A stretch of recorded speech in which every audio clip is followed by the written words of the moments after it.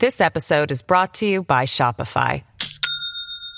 Do you have a point of sale system you can trust, or is it a real POS? You need Shopify for retail. From accepting payments to managing inventory, Shopify POS has everything you need to sell in person. Go to shopify.com/system, all lowercase, to take your retail business to the next level today. That's shopify.com/system. This is the Simi Sara Show on demand. Subscribe now on iTunes. Listen to the show each weekday 10 to 2 on 980 CKNW and through the Radio Player app. You know, we've got a lot of really big concerts coming up in town later this year, but, you know, good luck getting tickets for any of them because you know what happens every single time. Tickets sell out in minutes. People are going, wait a minute, I was all ready to do this. How did I not get a ticket? Well, because we always get the ticket bots that come in. We get ticket scalpers that come in. Moments later, those same tickets are always available on some secondary website. And people get so frustrated by that. Many jurisdictions have tried to do something about ticket scalping and ticket bots. Looks like BC, though, this morning, taking its turn at this. The BC government has just introduced new legislation to ban ticket scalping bots, ban ticket bots, period, so no mass buying of tickets, and to force secondary sellers to provide refund guarantees in certain conditions, and to guarantee that ticket prices are clearly displayed as well as any conditions. It's a big step for BC to go in this direction. So we're asking you for our hot question of the day. Do you think this will help you buy a ticket for your favorite concert? Do you think, yes, at long last, something's being done? Or do you think, no, just ban all scalping? Like, what is the way to go on this? You can email me, simi@cknw.com. Use our buzz line, 604-331-BUZZ, 331-2899. And if you're online on Twitter, go to SimiSara980, or you can go to @CKNW and cast your vote. So if this becomes law, do you think it means that you'll be able to now buy a ticket for your favorite concert? Cast your vote. A lot of good concerts coming to town this year. Ariana Grande, Michael Bublé, Paul McCartney, Elton John, Kansas, if that's your thing, The Who, Shawn Mendes. But, you know, good luck trying to get tickets for any of those, right? That's always been a huge problem, is trying to get tickets before all of a sudden they show up on the secondary market somewhere and the prices are way higher. Well, the provincial government had been talking for some time about doing something about this. And this morning, they have tabled legislation to try and tackle this problem. Their legislation will do things like guarantee refunds from secondary sellers in certain situations, ban ticket bots, and ensure that ticket prices are clearly displayed as well as any conditions that may apply to. But we wanted to talk a little bit more about this, get more of an explanation of what is in this legislation and what it means. So joining us now is Global News online legislative reporter Richard Zussman. Hi, Richard. Hey, Simi. Okay, so what do we know about this? What does it mean? All right, so it means a bunch of different things in terms of cracking down. Let's start with ticket bots. So this is one of these things where, if you're familiar with the way this industry works, is that these ticket bots often operate for these big reselling online companies. They buy up tickets that they believe will be in demand from all over the world, and they can buy tickets online much faster than you and I could. So imagine, you really want a ticket to go to one of those concerts. Let's say Kansas is your thing, as you said, and you sit down with your laptop. I think there's tickets still available for Kansas, Richard. If you sit down with your laptop or your phone and you want to, and you have your best friend doing it too, and you're all doing it, let's say you have 6 computers going, you can't compete with the thousands and thousands and thousands of computers that these bots basically are replicating. So these computers churn through so quickly that they can click buy faster than you ever could as a human being. And that allows them to buy up tickets before they're even available online. And that's why in some cases, like a Pink concert, you may see the best tickets sell out in a minute because there is such high demand. So banning ticket bots, one thing. There are problems with that, though. Because these companies are international and they work offshore, it's unclear whether the BC government can actually crack down on it. Yeah. So that is one of the things that we'll need more explanation from Public Safety Minister Mike Farnworth. And then there are some other consumer action things here. One of the things that stood out to me, and I'm super fascinated with this issue, is a lot of these reselling companies have now started advertising tickets that they don't even have themselves. I've seen that too. Yeah, they speculate, right? So, and you see this in huge events like the Super Bowl and NCAA basketball tournament. And what happens is they're guessing they're going to be able to get tickets, sell them to people. And if they never get the tickets on, well, the buyer is left empty-handed. We've had some cases of that here in British Columbia, and this legislation would ban it. There are some really substantial fines for corporations, $100,000 a day for non-compliance, $10,000 a day for individuals who break these rules. So those fines are substantial. Again, we're going to have to get more clarity on the enforcement, but that's a really interesting one. These ticket resellers can't sell tickets they don't actually physically have. And then there's other ones that will help provide some sort of certainty to people around guarantees and potentially refunds from secondary sellers under certain circumstances, clear and prominent disclosure of prices, disclosure of terms and conditions, what you can and can't do with your ticket, those sort of things. So, and ticket resellers must disclose they are secondary sellers, which online now, because all these websites look similar, is an important factor as well. Right. Okay. So what doesn't this legislation cover?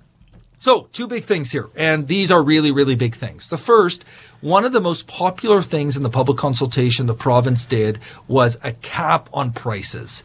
So, saying that, a ticket reseller can only sell a Canucks Stanley Cup ticket for, let's say, $1,000. Well, I think ultimately the province came to the fact that that would be a big restriction on the open market. Yeah. They're not trying to crack down on high demand. They're just trying to crack down on people actually having a reasonable chance to get the tickets. So the province decided not to put a cap. The other one that I think is more important here, and I just spoke to Kingsley Bailey from VancouverTickets.com. He is a well-known, well-respected ticket reseller in Vancouver, plays by the book. He actually put together some ideas for the province that helped shape this legislation. He says the one thing it doesn't address is ticket companies like Ticketmaster actually don't make a lot of their tickets available to the public. And instead they show up on their premium reselling website, one that Ticketmaster owns. Kingsley told me this morning he believes that only about 30% of tickets for major events are actually available to the public. The rest are already given out to sponsors, to family, and also put aside by Ticketmaster to resell. That's a major problem. And one of the things that Bailey had been calling for is to have a disclosure of how many tickets are actually available and where the other tickets have gone. That's not in the legislation either. And I think that's a major problem with this legislation. We're still just sieving through the document, but if that's not addressed, you're still not addressing that core idea of tickets actually being available for the public to go and have a fair chance at getting a ticket at the face value price. You know as well as I do, Richard, too, like when you try to buy these tickets, there's all these pre-sales, right? There'll be like 3, 4, 5 pre-sales before the tickets go on sale to the public, so there's no tickets left by the time the public gets them. Yeah, and often those pre-sales come with having to have a certain credit card or having to be part of a certain fan club that you may have to pay for. I think the legislation, and often companies do that. A credit card company will team up with an artist to do that, and it's beneficial for both of them.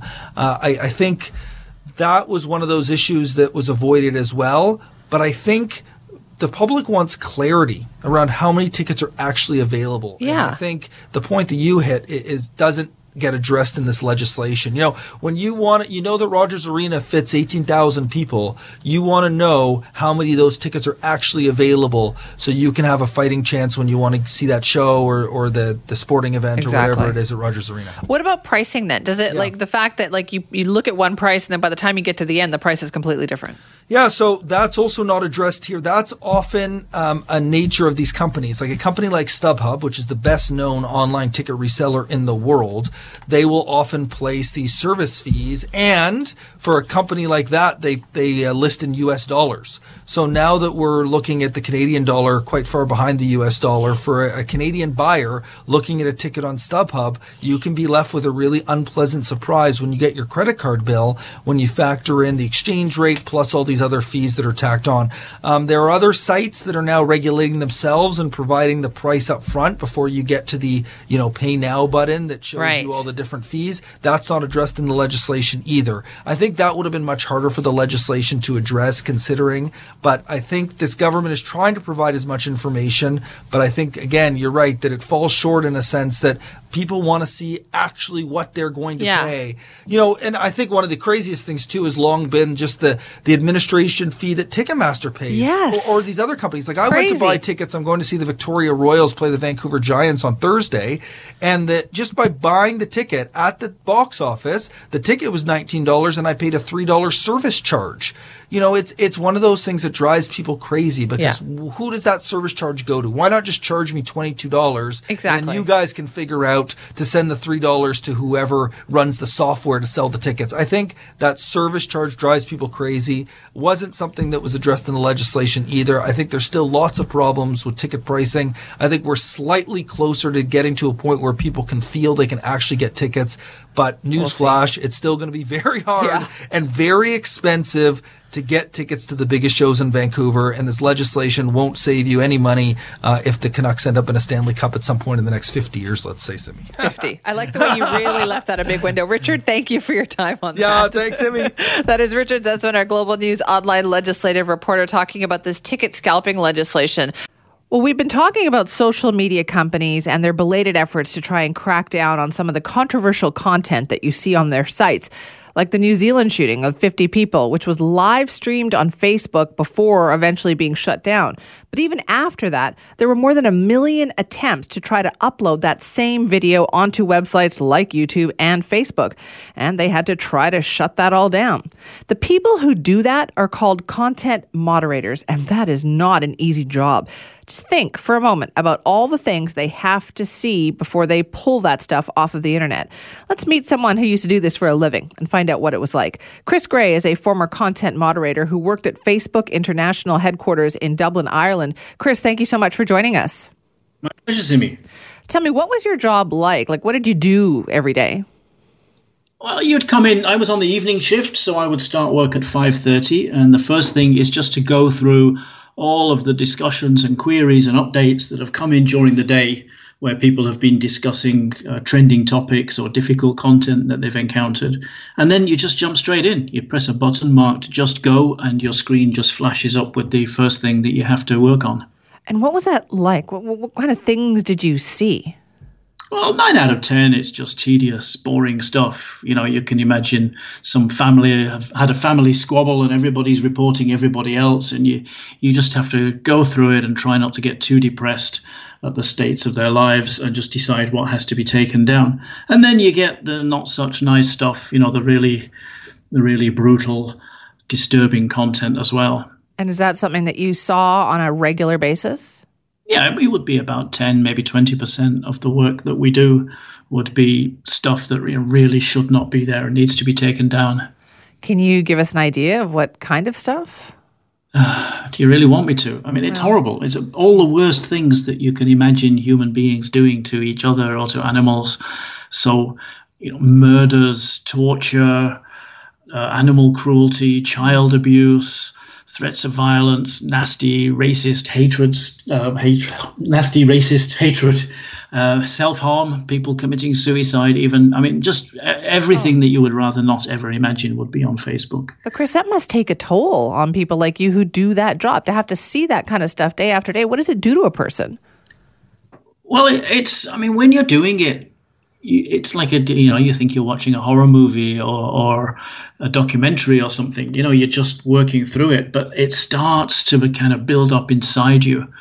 And I stopped nearly a year ago, and I thought that I was fine. But just very recently, I've started talking to people and finding that I get really upset and really stressed about it. I actually cried at my doctor's surgery last week. So, it affects you in ways that you don't really expect or don't anticipate. Is it fair to say that you probably have PTSD? My doctor says I do. I don't believe in these modern diseases. Apparently, that's denial. That's another symptom. So, yeah, my doctor says that I have PTSD, and there's a lot of other people coming forward whose symptoms are much worse than mine. People that have been on anxiety medication for 6 months or 12 months, people that have been off work for a long time, people that have panic attacks at work. So, yeah, we're all kind of gathering together now. We've teamed up with a lawyer, so we're going to push to see what we can get Facebook to do about this. Is what they're doing, is what these companies are doing, is it adequate, do you think, to stem the tide of what is out there? Are they doing enough?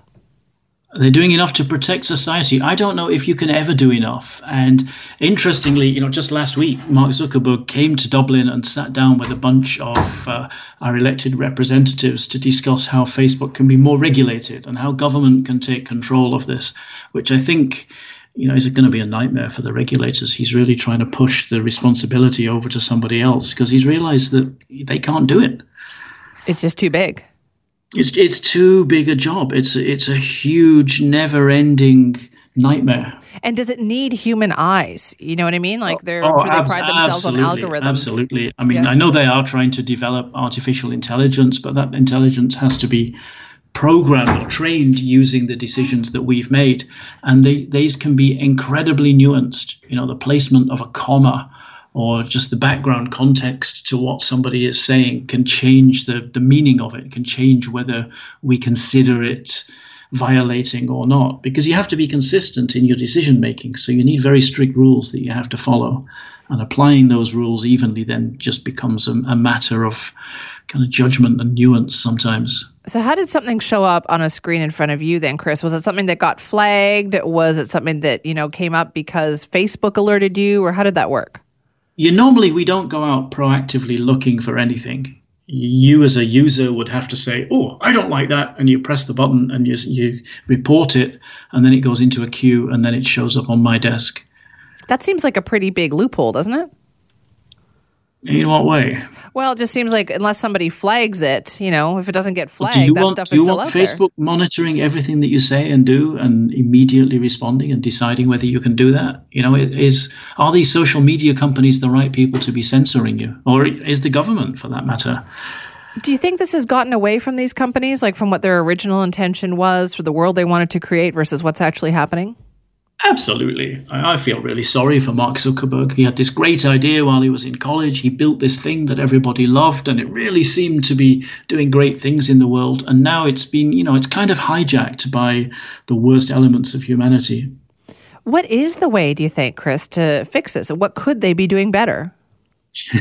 I would rewrite all the rules, first Really? off, because the rules have grown up over, I would say, about 10 years in response to different situations. Very ad hoc, very unstructured. It's not really coherent. You'll often find that one rule contradicts another rule, and that's just the way that the thing has grown up. So I would start again with a top-level view, figure out what it is that we're trying to achieve and how to make policy that can be enforced. A lot of the problem we had was that the policy was written by lawyers seems like it was written to protect Facebook from criticism rather than to make our lives easy, to make the job doable. Right. So do you think they should start all over again from the top down and take a look at really what their mission is here? Yeah, I mean, nobody's ever defined the mission. Nobody's ever said what the purpose of this moderation is. It's always just, we'll add a few more people because another government is complaining. And yeah, you really do need to work with the regulators and with the politicians and with the general public and reach an agreement about what can be done and what can't. But then, of course, you need different rules in different countries, different cultures. Are there enough people actually doing the job that you were doing before? Like, does Facebook employ enough content moderators? Well, I mean, we certainly were under the pump all the time. There was always a tailback, a backlog of stuff that had to be done that was always waiting for us to come around and pay attention to it. So you could probably get more people in, but this is all money, isn't it? And we're not highly paid. It's a very low paid job because it costs a lot of money to have somebody processing this stuff. So, who's going to volunteer, especially now that word is getting out about what a terrible job it is? Well, would you take a really stressful, very high-skilled job, even though it's very important, that all you're going to get is criticism at the end of the day, if you were being paid $12.98 an hour? No, I can't see that happening. You're right. They definitely need to rethink what they're doing. Listen, Chris, thank you so much for joining us. No worries. Thank you, Simi. That's Chris Gray, a former content moderator who worked at Facebook's international headquarters in Dublin, Ireland. Have you ever had one of those times when you're, let's say driving home from work, right? And it's the same thing. You do it all the time. It's the same routine, same route that you always take. And then you pull up at home And you don't really remember the drive. Like, you don't remember. This used to happen to me all the time when I was driving home. I'd get home and I'd go, did I go through the tunnel? Like, I don't actually remember going through the tunnel, but I must have. Well, it's because your brain was on autopilot, and it happens all the time. But it is a bit disconcerting, though, isn't it? Well, that's an example of what your subconscious brain can do. And apparently there is much more than that.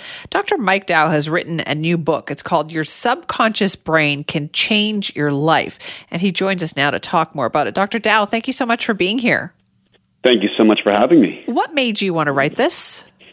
Well, I went to my first clinical hypnosis training, and I was trained by this very lovely pair, a physician and a dentist who are experts in medical hypnosis. And I wasn't really that much of a believer until I had to experience it for myself, and I fell into this deep and wondrous trance. And I have to tell you, from that moment, I was a hardcore believer. I read every study, every book, went to every single training, and I knew that I had to share this information with the world. I created my own protocol that I have in this book, Your Subconscious Brain Can Change Your Life, to help people with both psychological and physical goals. Okay, medical hypnosis, is that really a thing? It is, yeah. So, hypnosis really used to be only in the medical world. And, of course, now there's Las Vegas and all these other things. But, hypnosis is remarkably effective. Before we had modern anesthesia, hypnosis was what we had for anesthesia. It was what a lot of OBGYNs would use. And, but by the way, it's still remarkably effective for pain relief. A lot of women are now turning to hypnobirthing because it can make childbirth more comfortable. If you have a bad back, shoulder tension, it can really help you, and you can learn to use the powers of your mind to heal the body, or sometimes reprogram and rewire so that some things that are there are not registering. So hypnosis can create negative hallucinations. So if you have a bad back and you've had 5 back surgeries, wouldn't it be so nice and wonderful to just turn off that signal? And that's what the subconscious can do for you. Okay, well, wait a minute. If that's the case, then why don't we do this? Why hasn't this been happening more often? That's a great question. and that's why I wanted to write this book, because I felt like a lot of people, when they hear hypnosis, they think of stage tricks, and they think of, smoking cessation, and that's it, And hypnosis, by the way, is great for that, and I help people to do that all the time, or weight loss.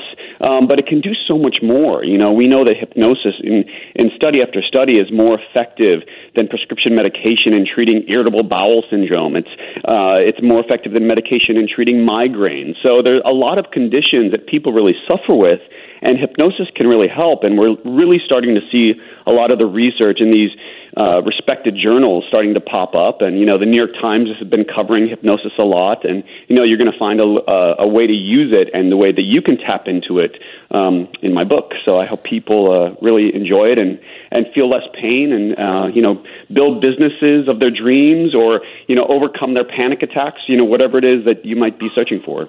You're really building it up here, Dr. Dow. You're making it seem like the be-all, end-all. How easy is this? Like, what does this involve?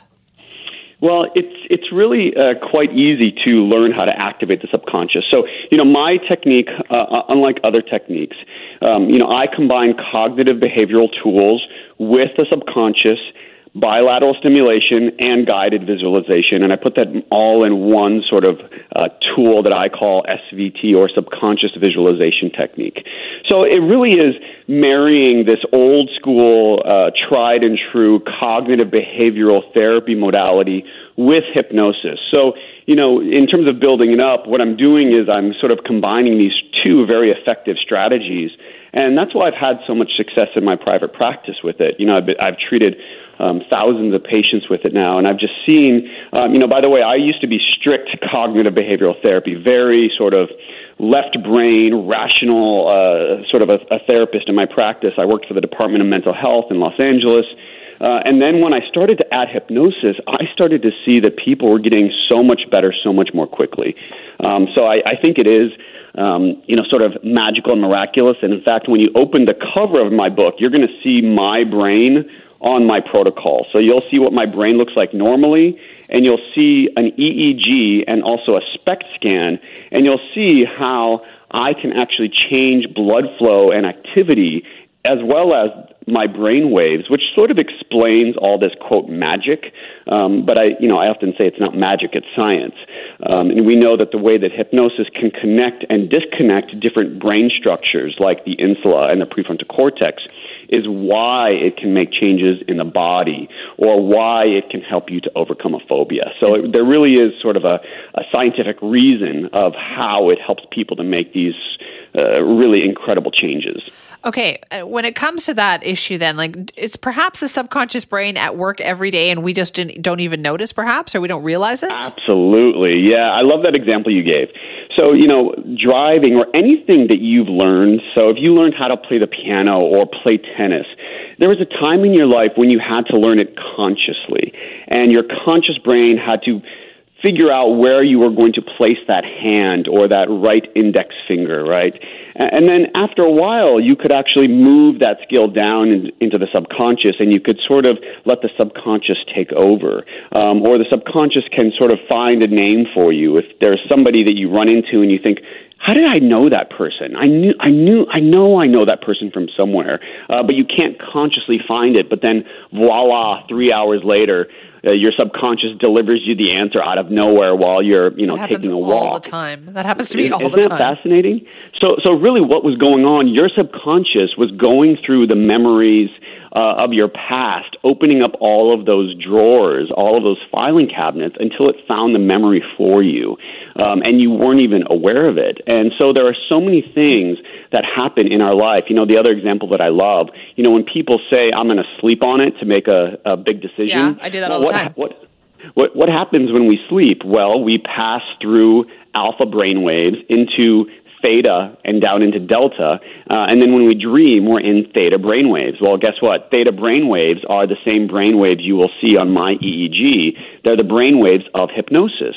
So basically, when you're in hypnosis, you are awake and you're dreaming, and you can control what you're dreaming about. So it's really sort of interesting because we also know that dreams have health benefits. We know that people who don't dream are more likely to develop PTSD, for example. So there's something to be said about this wondrous theta brainwave state. And maybe it's not just a show that makes people bark like dogs. Maybe it's something that we all actually already use. You're in the theta brainwave state every night when you sleep and dream at night. But maybe we can learn how to use it in a way that could benefit us in some way. So you're talking about essentially like pre-programming yourself. Yeah. Pre-programming yourself, rewiring yourself. So many things become, and let's also look at unhealthy things. So if you smoke a cigarette, on some level, you are no longer consciously thinking about the decision to smoke a cigarette. You are now smoking 30 cigarettes a day. So it sort of starts to happen on, much like driving, once you've driven 1,000 times, it happens on a subconscious level. So we have to sort of go back and rewire things on a subconscious level. I think the same thing is true when I treat patients struggling with anxiety or depression. Their self-talk, the way that they talk to themselves, on a subconscious level, those naysaying voices are so deeply rooted that we have to go back, and it's not just a conscious level. In traditional CBT, we would say, okay, talk back to that negative thought that's telling you that catastrophic worry. Well, sometimes we have to go way deeper than that. And that programming that maybe came from our childhood or some awful experience that happened to us, we don't even realize that created a very subconscious level of programming in our brains.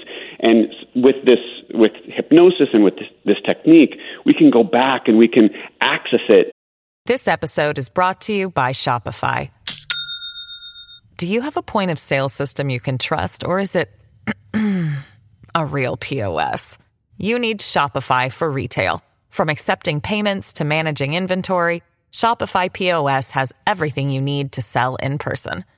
Go to shopify.com/system, all lowercase, to take your retail business to the next level today. That's shopify.com/system. To rewire it and reprogram ourselves. So fascinating. Dr. Dow, thank you so much for joining us. Thanks for having me. Appreciate that. That's Dr. Mike Dow. He's a psychotherapist, best-selling author, and a brain health expert.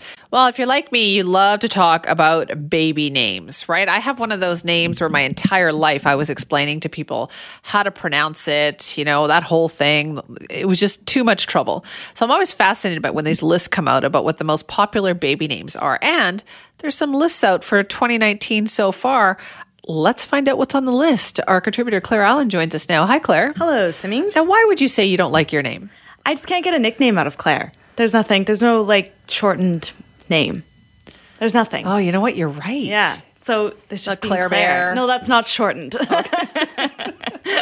You didn't have a nickname at all when you were growing up. So I have so many. Yeah, of course. Yeah. There's just, and Simi is actually the shortened version of my name already. Right. But there's and you have nicknames for me too. So Yes. It lends itself to nicknames, but you're saying your name does not. Yeah, and same, my brother's name is Quinn, and there's no, unless you go by Q, but you can't, that's lame. Q, see, that's lame. So I always growing up wanted a name that could be shortened into a nickname. Oh, like Elizabeth, Liz, Jackie, Jack. Let's be fair. 30 years ago, when you were named Claire, that was a very popular name.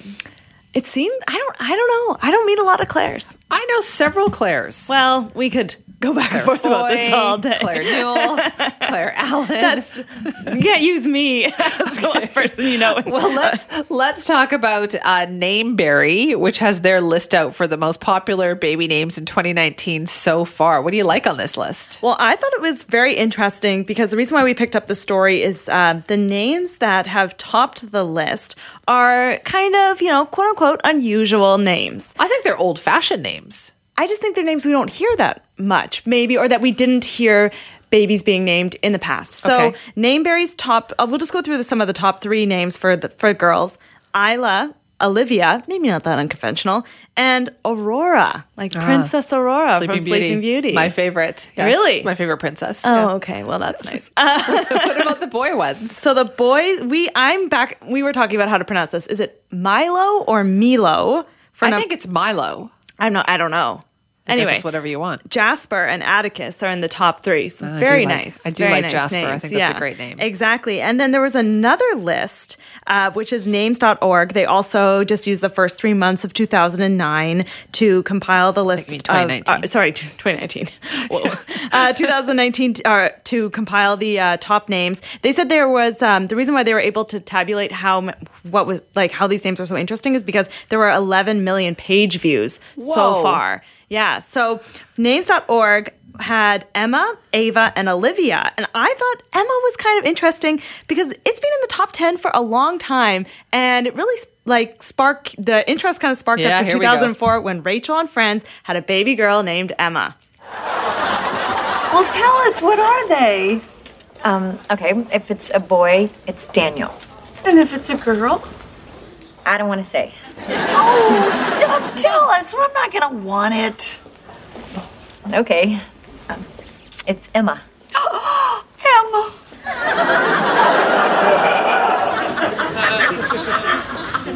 See, I don't want it. Okay. That makes sense. That was like the early 2000s. Yeah, 2004. Right? Yeah, no, that's when the show ended. And Emma was Wasn't already like a year old or 2 years old at that point. So I'm thinking early 2000s. There were so many. My daughter's graduated from high school now. So many Emmas in school. And it was ridiculous. They can directly attribute it to that moment in the show when Rachel and Ross named their daughter Emma. Wow. And Ava is also very popular. Yes. That's a very pretty name. Right. So names.org was Emma, Ava, and Olivia. There's Olivia again. And what about for boys? And for boys, Liam, Noah, and Logan. And I have seen a lot of people my age that are having kids naming their sons Liam. So that is definitely correct. That's also been popular for a while now. Mm-hmm. Names are I find them so fascinating because I had an unusual name growing up and every time, and my husband has an unusual name as well. And so, we'll both share stories about you go to school. And for me anyway, I could tell when a new teacher came to my name on the roll call because they just stopped. Right. And they would just look at it. Yeah. And then I had to put up my hand and say, me, that's I'm here. But you probably never had that problem. No, everyone can pronounce Claire, but they also don't know how to spell it because there's 3 different spellings. You're the C-L-A-I-R-E. Yeah, but there are other ways to spell it. And in my family, actually, on my mom's side, my grandma, when she had her 4 children, she decided she wanted to give each one of them a name that couldn't be misspelled or mispronounced. So she did that. And everyone seemed to have followed the same sort of notion. But now everyone's names are boring, in my opinion. I want something cool. So today in the producer pit, Chris Brentlinger Grant told us that someone named their kid E-L-A. And they want it to is pronounced Eldasha. It's not. It's true. That's not true. It's it can't horrible. Be. That's horrible. It is horrible. That poor child is going to have to explain that name for the rest of its life. Anne just tweeted me and said, baby names, our grandson is Mordecai, and our granddaughter coming in July will be Bowie. Bowie. Yeah. Cool. Like David Bowie. I guess. Those are very great names. Like those are very unique, strong names. It sounds cool to us, but I'm just wondering if you grow up and you're saying my name is Mordecai and stuff like that. Like, do you like that? I don't know. It sounds cool to us, but Morty? I really... You get called Morty? Morty, exactly. So you're going to be shortened to Morty. Then you may not like your name if you don't like the shortened version Morty. I think that's people who have, like I name my kids very... I would call them run-of-the-mill names. Like, you can't mistake them. They are Gina. They are Jake. Yeah. They want to name their kids unusual names. And I keep saying to them, don't do it, man. Don't do it. Don't do it. They're going to have to explain that for the rest of their life. Like, They're going to have to spell it or tell you how to pronounce it. To everybody. Yeah, I know. I know. This is such a big thing. When you have kids and you're picking a name, I didn't realize what a big deal it is. Or people Huge. reserving names and stuff like that. And then you Huge. judge. Yeah. Right? You judge. As soon as you hear what a relative's name their child, you go, really? Or if it works with the last name. That's a big one. deal. What was your favorite on this list? Either Nameberry or Name.org. What did you like the most? To be honest, I really like, I kind of like Aurora. I think that's a very pretty, unusual name. I do love it. Yeah, it's very pretty. And I kind of watched a couple clips of Sleeping Beauty trying to find them saying Aurora. And I've never met anyone named Aurora. So Aurora is very pretty. I also liked Amelia. That was on the list. Yep. Charlotte's been popular for a while. That's on the list there. And Henry was on the list of boys' names. I love the name Henry. I wonder if we'll see at 2019, if we'll see the name start to change with popularity when the Duke and Duchess of Sussex have their first child and they pick a name. Because usually we see a bump in popularity depending on what name they choose. Exactly. All right, I'm going to ask people out there, what is the most unusual baby name that you've come across, right? Mm-hmm. I think there's probably some really good ones out there. There's some very good celebrity ones out there. All right. Email me, simi@cknw.com. Thank you for that, Claire. We are talking some baby names with the list out for the most popular baby names of so far for 2019. Wasn't quite prepared to have this happen, but boy, did we ever get inundated with the baby names topic that we had earlier. So our contributor, Claire Allen, was with us, or should I call her Stacy? Please no. Because that's what her dad wanted to name her before she was born, and was talking about the most popular baby names of 2019 so far. There were some really good ones on there. Then I got so many emails. Check this one out here, Claire. Tony emailed me to tell me about the founder of the Learjet company, Bill Lear, who named his daughter Shanda. Chandelier. Yeah, see, she had to say it out loud. That's what I say. Say it out loud. I had 2 emails from people in the Metro Vancouver area who tell me they know of somebody, a friend of theirs. This is 2 different people who named their son Legendary. See, I mean, 2. I had one earlier and I got another one after that. It's a strange name, but I need to hear what the last names are. But what I want to know is this the same kid? Oh, yeah. Or is it the 2 people who emailed me about the same kid? Or are there actually 2 kids named Legendary out there in Metro Vancouver? Wow, that's a interesting name. Yes. That's a lot to live up to. Like, what if you're just meh? What if you're just like boring? And you're not legendary? You're not legendary. That is a lot to live up to.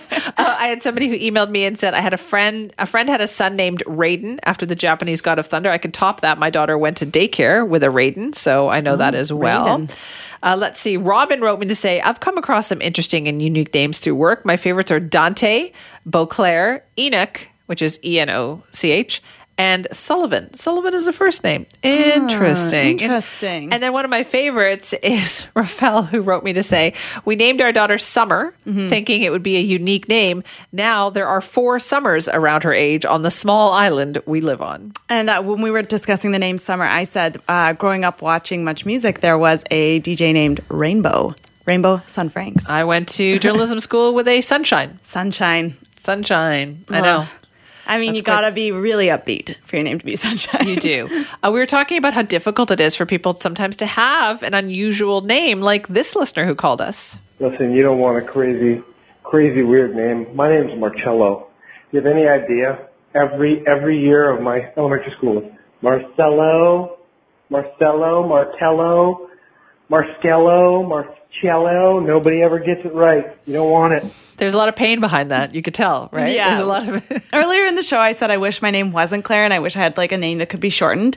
But then you're right. Maybe I wouldn't want to be teased on the playground if I had a different name. I understand you called your mother about this. Yes, I did. So when we went to break at the last time I was on talking about baby names, I told you about what my name could have been and what Stacy and Marizona. Yes. And what my brother could have had. My brother's name is Quinn, and my mom will reveal in this clip what my dad, specifically, his plans for the names of his children. So I called her up and asked, hey, Mom, can you give me the rundown on what these unconventional names could have been? So here you go. So for the first few weeks of your life, there was no Claire. There was a Stacy. We were going to call you Stacy. It was your dad's idea. And finally, one day, I started crying and saying, I can't call her Stacy. Stacy is an American blonde cheerleader. So he agreed, fine, you could be Claire. So it was sort of a default thing. But he did have some other backup names for you. Your dad loved Marty Robbins, and Marty Robbins' wife's name was Marizona. He wanted to call you Marizona, which as best I could understand was Mary of the Arid Zone.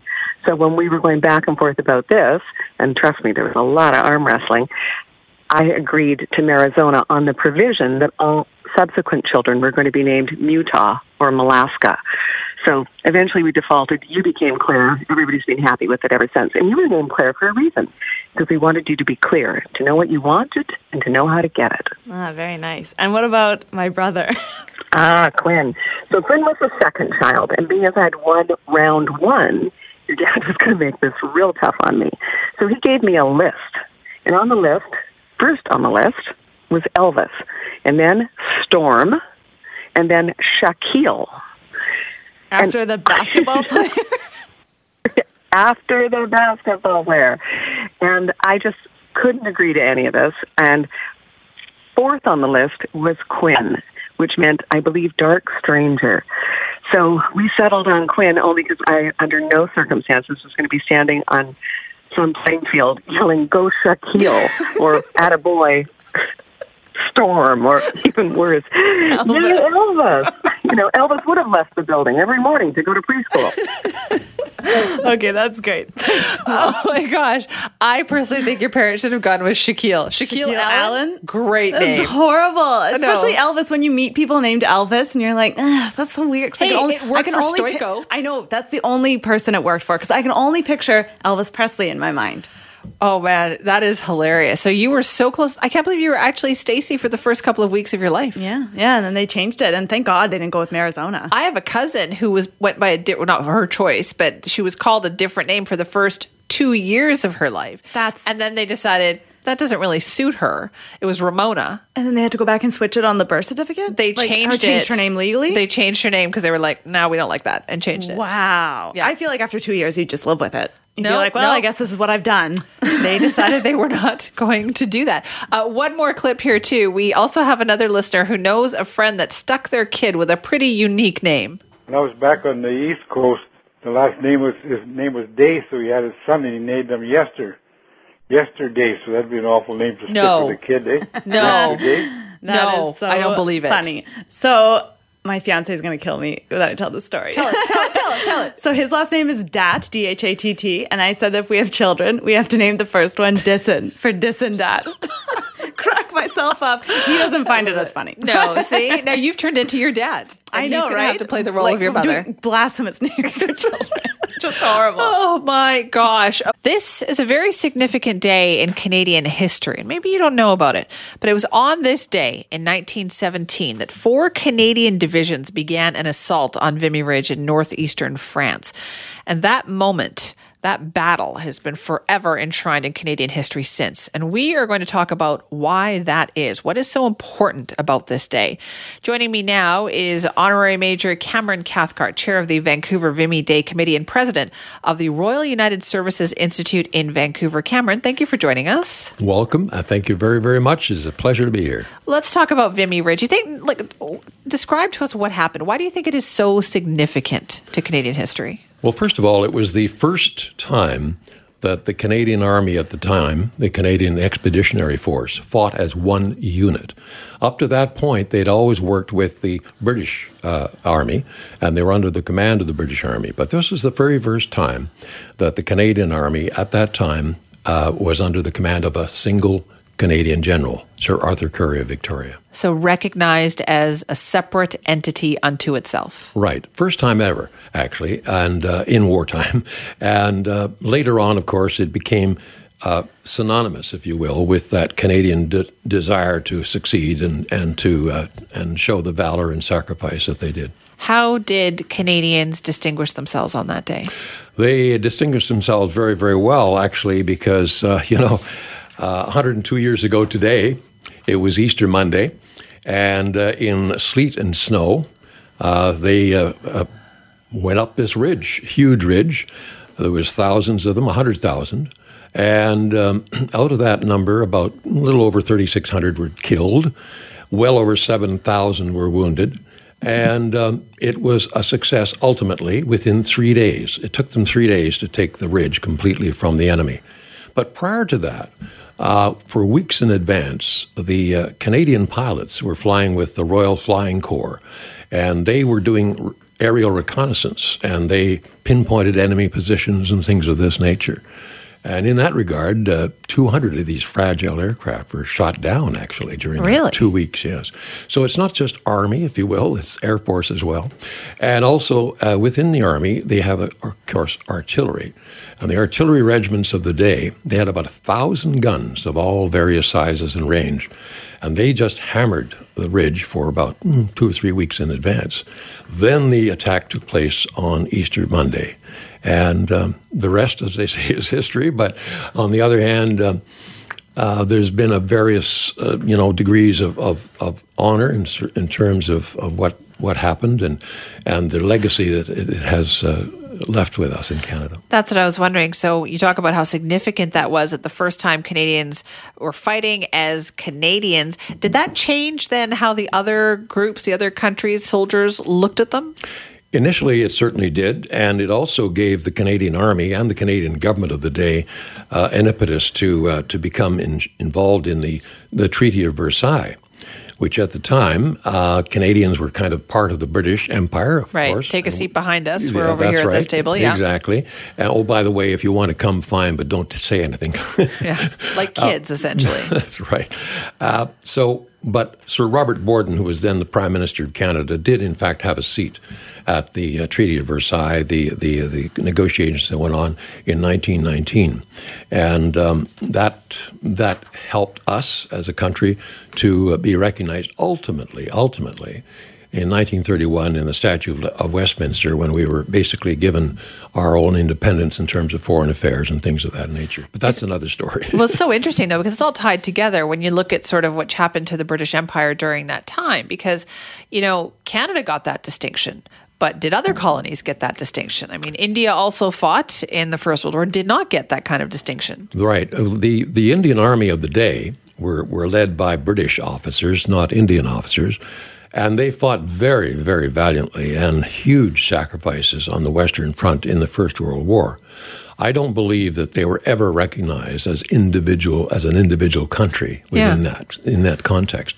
Australians did extremely well. They were very, very brave, of course, and New Zealanders as well. And in northwestern Europe, or in northwestern France, you'll see monuments of a similar nature to Vimy for the Australians, huge monument, and also, as well, the New Zealanders. But the standout monument, if I can put it that way, is the Vimy Memorial. Now, I've heard that. It's unbelievable. I saw some pictures of it this morning, and you've been there. Yes, I've been there 3 times, very luckily. And I was there the second time in 2007, when the monument was rededicated after about 5 or 6 years of restoration.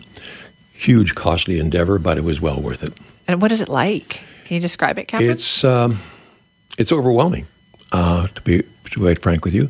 It's quite overwhelming. It sits out on its own on this great plain at the top of the plain. It's just at the top of the ridge. And you can walk out there and you can't help but have this great feeling of pride, but also it's kind of awesome, if you know what I mean. Yeah. I hate to use that term, but it is. It's awe-inspiring, put it that way.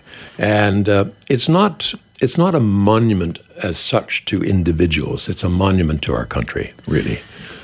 As well, you last weekend were doing the Vimy Ridge ceremonies at That's Mountain correct. View as well. That happens every year. Every year we have it at the Mountain View Cemetery in Vancouver, and it's basically turned into an Army Cadet parade. The Army Cadets have adopted Vimy Day as their day of recognition, and so as a result of that, they take a very prominent point within it's organized by our committee, but the cadets are very much involved. There's about 400 cadets that came on Sunday, and they paraded. They did a beautiful job. They're all very marvelous young people, and all sort of, if you will, future leaders of our country. And we have it's a very simple ceremony. We have cadets line up behind the gravestones of the Commonwealth War Graves section within the Mountain View Cemetery. There's about 385 graves there, by the way, of World War I veterans, all within the age of, say, between 19 and 25, 26, who died of injuries after they returned home. Right. And also they were victims of the flu pandemic of 1919. But anyway, the cadets will stand behind the headstones, and at a given point, they'll place a small Canadian flag at the base of the stones. Very nice. And then we have a very brief ceremony, last post, etc., 1 minute of silence, and then the laying of about a dozen wreaths. And it's a very simple ceremony, and it's attended by a lot of people. It's been more than 100 years. I mean, this year is 102 years since Vimy Ridge. Are we doing a good job in remembering, Cameron, or can we do better? We probably can do better. You know, it's a factor that relates, I think, if I can say so, to our school curriculum. I think that more has to be done, and I think everybody would agree with this. Everyone has to have more intense memory of the country's history, and I think more has to be done at the school levels with regard. But having said that, excuse me, the Vimy Foundation of Canada is doing a great job in trying to extend the understanding and the significance of Vimy to the youth of our country as well, and through the cadet corps, as I just mentioned as well. It's helping. Right. But you know, I've got to say this, if you don't mind me saying so. In many ways, the Battle of Vimy Ridge is only known in Canada as the Battle of Vimy Ridge, believe it or not. Really? Yes. Most others don't even know it happened because, frankly, it was a significant factor within the war at that time. But the war didn't end until at least a year and a half later, maybe almost 2 years later. And the thing about it was a factor within the general conduct of the war, but it wasn't a huge. It wasn't a defining moment. It wasn't like a decisive battle. It was not it was a decisive battle at that time. For us, yes. And for us as Canadians. But beyond that, it was just part of the larger picture, if I can put it that way. And within Canada, we've not forgotten, that is certain, you know, we as a society haven't forgotten.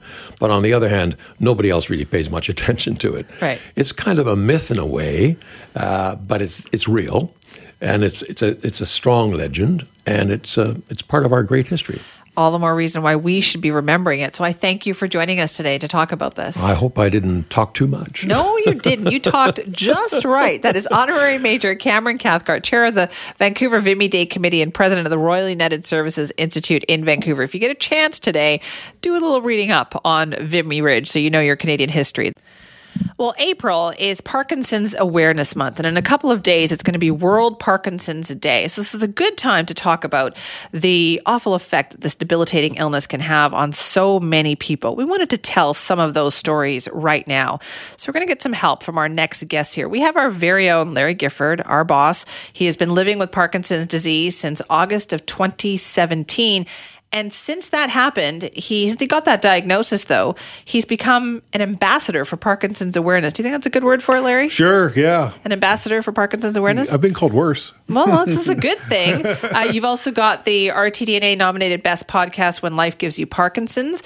You recently took on a role as an official ambassador for the Michael J. Fox Foundation. Yeah, I'm on their patient council, so nice. It's really cool. We also have Jean Blake with us, the CEO of the Parkinson's Society of BC. Jean, thanks for joining us. Oh, thank you for the opportunity. It's wonderful to be here. What's it like to have so many ambassadors out there like Larry doing this work now, raising awareness? It's fabulous because this disease for a long time was very misunderstood. So people like Larry are really bringing a different level of understanding and awareness about the disease. Larry, what's it been like for you then? So 1.5 years since you got your diagnosis. Well, that's the thing. I've lived with it for probably 10 years, but I only have known what it is for the last 18 to 20 months. It's been quite a journey. I feel like I'm an expert now in a lot of things. I'm learning a whole new language. Alpha-synuclein and You're becoming a scientist. Yeah, I mean, and having these conversations with the researchers and the neurologists, and really taking control of my own healthcare has been really important. Yeah, and realizing that I don't have a doctor's appointment. The doctor has an appointment with me, and I'm going to get out of it as much as I can. And I think that's one of the things that as I go around talking to people, that's one element of this disease where they feel like they're not empowered, that it's a very lonely disease. And so I encourage everybody to just get out there and take control of their own health care, have a list of questions and a list of symptoms that you want to know about, and really, don't be shy. Jean, do you think that's changing then? Larry called it like it's a lonely disease, that people before probably felt like they couldn't talk about their symptoms. Is that changing? To some degree it is. I think our motto has always been, you're not alone, because the society's been there. But we've really worked hard with people like Larry's input to change our focus to empowerment, really for empowering people to take more control, self-management, self-advocacy. It's still very dependent on medication for controlling symptoms, but there is one big thing that people can do, and that is exercise. And so particularly in the early to mid stages of this disease, I think that has really been quite a recent, actually. Yeah. Oh, it is. I think before you thought that, you have to rest to feel better. They'd send you home. They'd send you home to rest. And so it's really probably the last 5 to 10 years, particularly about 4 years ago, there was a really groundbreaking study that said that exercise, there's some conditions around that, but that exercise could even help you to delay the progression of this disease. It's actually the only thing they can recommend that will delay the progression of the disease. Yeah. What's it done for you? Because I know that you've been doing this. You actually went to boxing class as well. Well, and circuit training. I hate exercise, but I'm That's doing so it. honest. Yeah, no, I mean, it's. I've never been a physical guy. My brothers were athletes. My sister was an athlete. I'm like, okay, I'm not going to do that. I'll come watch you. Yeah. And so for me, it's been really hard, but it's about finding a routine and finding the exercise that works for me. Yeah. So, I've done the boxing class. I enjoy the boxing class, but, I'm working a full-time job and I have a family, so I've got to find the classes that are available to me on my time. Yeah. I can't go to the 10 a.m. boxing class for Parkinson's all the time. So I've got 6 o'clock circuit training on Wednesdays. And so I find what I can do. And then on Saturdays we go for a family hike or whatever. And so I'm just working it into my life. Mm-hmm. So I'm living, I don't have Larry time and Parkinson's time. We're together in this for the rest of my life, so we got to figure out how to live together. Yeah. What kind of a difference has it made? Like, can you feel an improvement from the more exercise that you do? Absolutely. It's the combination of the levodopa-carbidopa, which is the medication that replaces creates synthetic dopamine, which allows me to improve my movements. And then with the exercise, I have much more control over my fine motor skills. I have more balance. My gait is improving, and you're doing this also along with seeing the physical therapist and making sure that you're taking your medication properly, and making sure you go to support group, and making sure you go to your counselor. Like, you've got a team of people around you that are helping you in a number of different ways. I wonder then, Jean, listening to Larry talk like that about living with Parkinson's, is that changing then people's expectations of what it means to live with Parkinson's? It's not just sitting and waiting for your body to let go. Yes. Yeah, I would say that people are working harder to take control of their own lives. And as they see some of those symptoms get better controlled, then of course they have higher expectations that their life is going to be better quality in other ways too. So, for example, we know that there are only a couple of things as this disease advances that will help people maintain that quality of life on a treatment level. And so we've had two really incredible advocacy campaigns over the last couple of years to get better access to something called deep brain stimulation and another therapy called duodopa therapy that weren't as easily accessible here in BC previously. And a lot of that was just the voice of people like Larry and other folks with Parkinson's and their families and friends that added their voice to the campaigns. Now, I've heard about this deep brain stimulation. Now, what does this involve? Well, so they actually go in and they put, electric stimulators in the area of your brain, in the center of your brain, and then they attach it to a wire, and you have sort of like a built-in, it's kind of like if they put in a heart, like a pacemaker, like a defibrillator for your brain. Yeah, and so they can put stimulations in there, which it's life-changing for people, and it's mainly meant to help with tremors because some people have just extreme tremors, and it's so necessary, and the access is so weak here in BC. I know it's getting better, but it's still not. So the surgeries are doubling, but there's still a long wait to even just get assessed. And we need to work on that. We need more dollars into this because there's a wait list of over 100 people who need this surgery now. Right. And in 5 years, I may be on that list. Who knows? I can't believe how much things have changed, though, listening to you talk about this, because my dad had Parkinson's as well, and he passed away more than a year ago. And none of this was available or talked about for him when he was first diagnosed 15 years ago when that happened. Well, DBS is only for a very small number of people. Not everybody is going to need it, and not everybody would qualify for it. But when you know that there's something out there that can help you, it's of course the possibilities, you want to have access to it. So we're very fortunate. The government did approve a doubling of the surgeries going from 36 to 72. It just started in this fiscal year, April 1. And we also understand that they're in the process of recruiting a second neurosurgeon. So we're very, very thankful and grateful for that. Yes, there's certainly more to do. There's never quite enough, right? But that's been wonderful. And then the duodopa therapy is a way that there's motility issues with this disease. Yes. Dopamine controls movement, whether it's the large motor muscles or inside your body, so the gut motility gets affected. So taking an oral medication, it might not actually go to where it needs to. So duodopa therapy is, another process where they do direct insertion into the small intestine. Right. Okay. So on this, since it is Parkinson's Awareness Month, we've got World Parkinson's Day coming up then in a couple days. Larry, what do you want people to know about Parkinson's? That many of the symptoms are invisible. Everybody thinks of a tremor. And that not everybody with Parkinson's has a tremor. Mine started with gait issues, but there's so many there's probably over 40 non-motor issues that are involved in most Parkinson's, from depression and anxiety to, Gene, you can jump in here, but gut health issues. And pain, fatigue. Lots of pain, lots of fatigue. I've got, I was just diagnosed with some neuropathy in my feet. It's always something. It's always something. And so you see somebody in their 40s who's having troubles, and you may think they're drunk walking down the street, or Does that happen to you because you're in your 40s? Sure, yeah.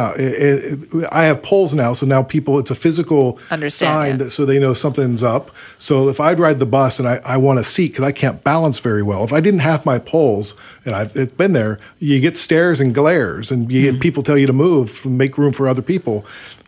Understand that you're not going to see everybody's disability. Yeah. That's such a good point. That is so true. That's probably one of the biggest one in the years that I've been working with people with this disease. It's still there is misunderstanding, lack of knowledge, and so it results in discrimination sometimes with our folks. They think they're drunk. And insomnia is a huge deal. If you don't get enough sleep, it can ruin your whole day. Well, that's everything, right? Yeah, that is everything. Well, then this is a good month to learn about all that, isn't it? And let me just say, the Parkinson's Society of BC has been so great to me. They were my first phone call when I got diagnosed, and they've been very supportive. They're celebrating 50 years this year. Thank you, Larry. And it's just an amazing organization. Jean, where can people get more information? So we have a wonderful website. They just need to go online and look for that, parkinson.bc.ca. We also have a 1-800 line. We do information referral. We have actually quite an incredible cadre of services, including clinical counseling. There's lots of up and downs with this disease. Yep. That's free. We do educational programs. People are welcome to go online and see what we've got. We record a lot of our sessions too, so there's a whole library of information people can go back and have a look or listen to. Well, thanks to both of you for being here today. Thanks, Simi. That is Jean Blake, CEO of Parkinson's Society of BC. You can check out their website, as well as Larry Gifford, host of When Life Gives You Parkinson's, which you can find wherever you get your favorite podcast. When is season 2? Season 2's in the fall, but we have new episodes coming out Wednesday and Thursday of this week. So a special bonus Thursday for World Parkinson's Day. All right, check that out wherever you find your podcast.